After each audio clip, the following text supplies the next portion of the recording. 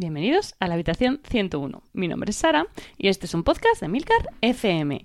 Un podcast muy personal en el que compartiré con vosotros mi pasión por los libros y os hablaré de mis lecturas, tanto actuales como pasadas y futuras.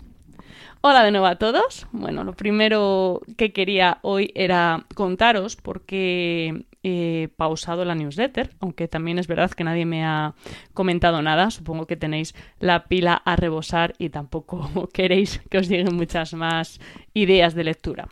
Bueno, el caso es que últimamente me ha estado costando bastante concentrarme en la lectura. Imagino que no soy la única que en el panorama actual se está viendo afectada, ¿no? Por esta, ¿cómo llamarlo? No sé, sobrecarga de información que, afecta, ¿no? No consigo avanzar con los libros, no me termino de enganchar en ninguno. Y la verdad es que, creo que es algo completamente temporal que va a acabar pasando porque es verdad que durante el confinamiento estuve en una situación similar y al final las aguas volvieron a su cauce. De hecho, aquel verano fue la famosa vuelta al mundo en 80 libros. Y ahora, tengo varios libros a medias, uno que estoy terminando, pero no sé, en general me siento un poco apática, ¿no? Para lo que yo suelo ser con el tema de la lectura. Creo que lo que pasa es que mi cerebro está saturado con la realidad y no puede admitir ni una pizca de ficción. Así que, de momento y hasta que tenga algo que contaros, pues no va a haber newsletter. Para el podcast sí que tengo algunas ideas pendientes. Y realmente creo que las aguas volverán a su cauce antes de que esto se agrave, porque además creo que lo necesito, ¿no? Al final, una persona que lee, ¿no? Que tiene la lectura con forma de ocio, pues necesita evadirse de la realidad de esta manera y yo creo que al final todo volverá a la normalidad. Por si acaso, cruzaremos los dedos. De momento, hoy os traigo un título que llegó arrasando a las librerías a principios de año. Algo bastante sorprendente porque su autora es una completa desconocida en nuestro país. Pero es que esta novela ya venía con cierta reputación de Estados Unidos, que es donde fue publicada originalmente. De hecho, la mismísima Oprah fue una de las lectoras que dio publicidad a este título. Y como todo lo que lee Oprah, se convirtió en un éxito inmediato. Os cuento un poco más porque la historia de esta novela es curiosa. Su autora es Virginia Feito, es una escritora española nacida en Madrid, que ha tenido una vida bastante internacional. Concretamente ha vivido en Londres, en París, en Nueva York, que es la ciudad en la que escribió y publicó esta historia y que además originalmente fue escrita en inglés. De hecho, está traducida a nuestro idioma por Gemma Rovira. Virginia Feito es hija de un diplomático español y desde niña recibió una educación bastante privilegiada, ¿no? Por decirlo de alguna manera, y bilingüe. Tuvo acceso a las altas esferas sociales, algo que se nota mucho leyendo la novela. Dejó su carrera profesional como publicista para dedicarse de lleno a la escritura. Curioso, yo cuando leí esto pensaba que había sido después de ver el éxito de la novela y no, fue antes, fue una apuesta por su historia, por lo que tenía que contar y viendo el éxito que ha cosechado, creo que hizo bien, ¿no?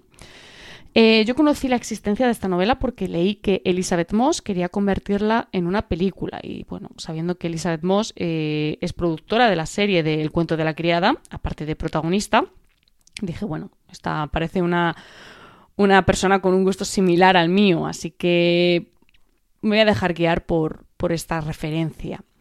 Y también por el hecho de que la historia tanto que cuenta la novela como la historia que hay detrás de la novela me resultaban bastante curiosas y quise leerlo.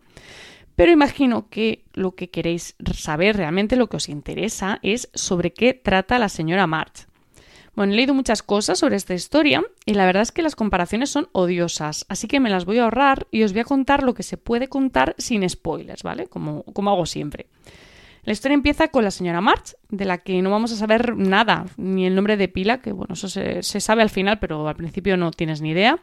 Y vamos a descubrir, a conocerla, ¿no? Como mientras compra el pan, un pan de aceitunas en la panadería y contrariada escucha a la panadera decirle que piensa que la protagonista de la última novela de su marido, Joanna, está inspirada en ella.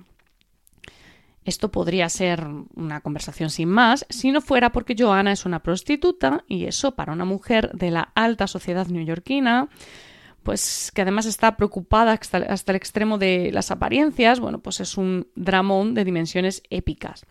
Ahí es donde va a arrancar la historia y ahí es donde vamos a conocer a ese personaje absolutamente fascinante que es la señora March. Es una mujer que no ha sido escrita para caer bien a los lectores, eso os lo adelanto, aunque sin embargo en ocasiones no he podido evitar sentir simpatía por ella o lástima, no sabré deciros. Quizás sea preocupación. Bueno, es tan humana la señora March que está tan bien perfilada y no sé, se la conoce tan bien en las páginas de esta novela que es un personaje que se come la historia porque todo lo que se cuenta sobre ella hace que sea la protagonista absoluta, incuestionable. Ella lo que hace, lo que siente, lo que piensa, lo que cree, lo que quiere, ¿no? La señora March es todo en esta historia y es que es genial. Los secundarios van a estar ahí, claro, y van a ir apareciendo a lo largo de todo el relato, unos de una manera más recurrente que otros. Pero este libro, a ver cómo lo explico, en este libro la historia no transcurre alrededor de la señora March. La historia real que aquí se cuenta va a transcurrir dentro de su cabeza. Y eso es lo que más me ha gustado de esta novela. Eso es lo que hace que sea completamente diferente y también creo que es lo que hace que se vuelva adictiva.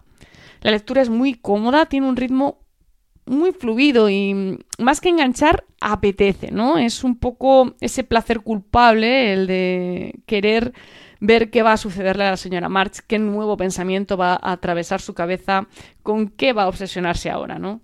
Es una... No sé, es fascinante. Una de las cosas que a mí más curiosa me ha parecido de esta historia es que durante toda la lectura yo tuve la sensación de que la acción transcurría en otra época. De hecho, en mi cabeza estaban en los años 50, me la imaginaba con los vestidos de vuelo, los peinados, bueno, me lo imaginaba totalmente así. Pero lo cierto es que hay detalles muy puntuales que te van a llevar a pensar que quizás la acción está transcurriendo bueno, hoy día, ¿no? En estos momentos. Virginia Feito no lo deja claro, no lo dice en ningún momento y bueno, de esa manera la novela pasa a gozar de cierta atemporalidad, ¿no? Que a mí personalmente me parece un acierto rotundo por parte de la escritora y no es el único que hay. Pero bueno, he prometido que no os iba a hacer spoilers, así que dejo que lo descubráis vosotros.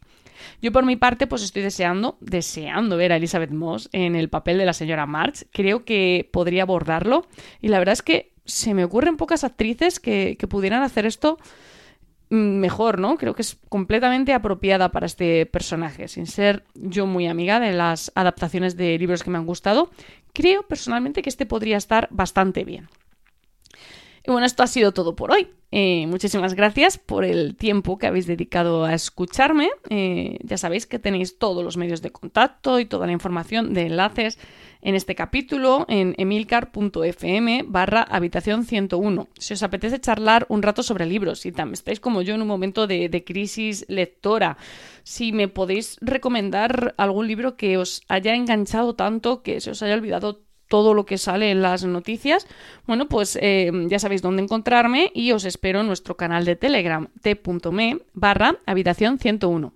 Leed mucho y recordad, nos encontraremos en el lugar donde no hay oscuridad.